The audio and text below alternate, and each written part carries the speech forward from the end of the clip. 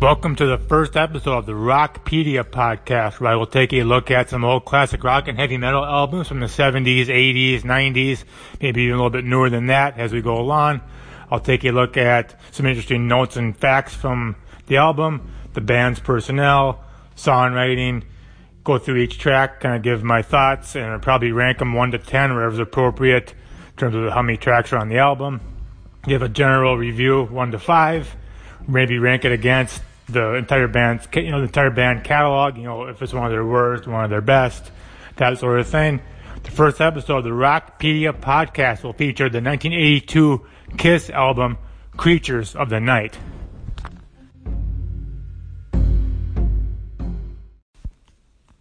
Creatures of the Night was released on October 13th, 1982, would be reissued in 1985. But this was the last contribution of original guitar player Ace Frehley, or that he's on the album cover. If you ask Gene Simmons and Paul Stanley, they say he did not play on this album. The third producer, Michael James Jackson, say he did. In any case, he did not contribute much musically. And Vinnie Cusano, who later became Vinnie Vincent and replaced Frehley for an album, the first non-makeup album for Kiss, played a lot of the guitar on this album, recorded a few of the songs. Another notable guitar player on Creatures of the Night was Steve Ferris, who would go on in the 80s with a band called Mr. Mister. Notable songwriter on this album, Bryan Adams. Yes, that Bryan Adams, Summer of 69, etc.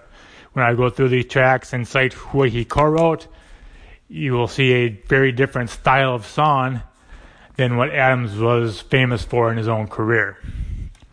This album was certified gold in 1994. Did not sell well off the top because Kiss is coming off of a bad era.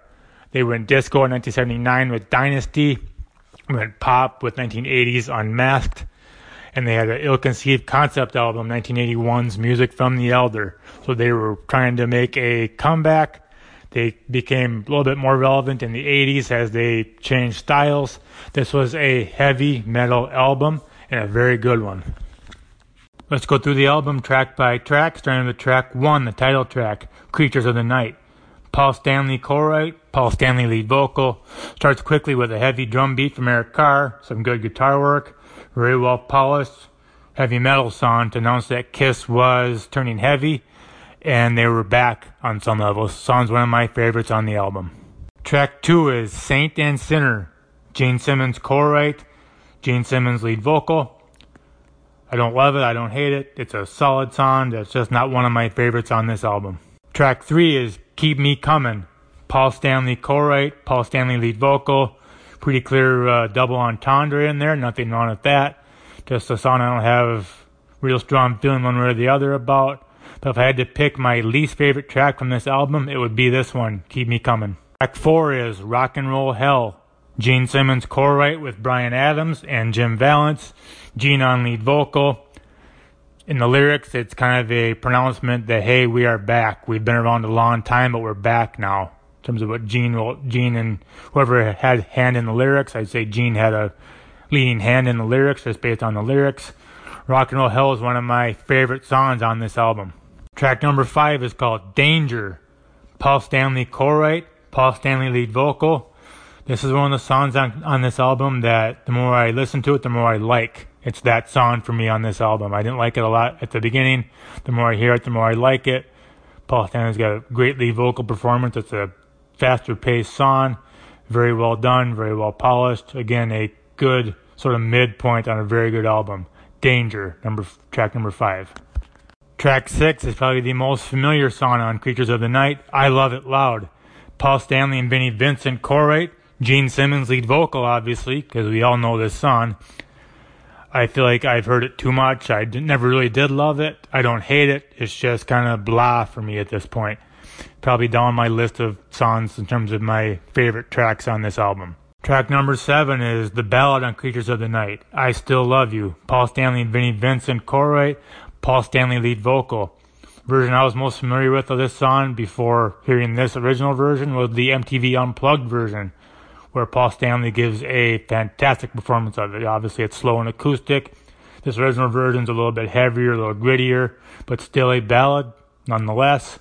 Very good song. It's among my favorites on this album. Track number 8 is called Killer. Gene Simmons and Vinnie Vincent co-write. Gene Simmons on lead vocal. It's got a pretty fast pace. It's another song on this album that I don't really have strong love for, but not hate for. It's just kind of there.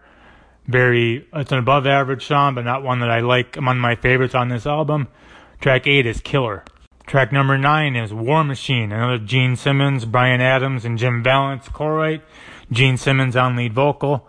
I've seen it written, and I sort of agree that this song is a close cousin of one of the quintessential Gene Simmons songs, God of Thunder, from the Destroyer album in 1974, I think it was. Heavy. It could be an intro theme for a WWE wrestler quite easily, and maybe it has been. I don't know for sure, but it would fit if somebody did walk out to War Machine. One of my favorite songs on this album. If you haven't heard about Anchor, it's the easiest way to make a podcast. Let me explain. It's free.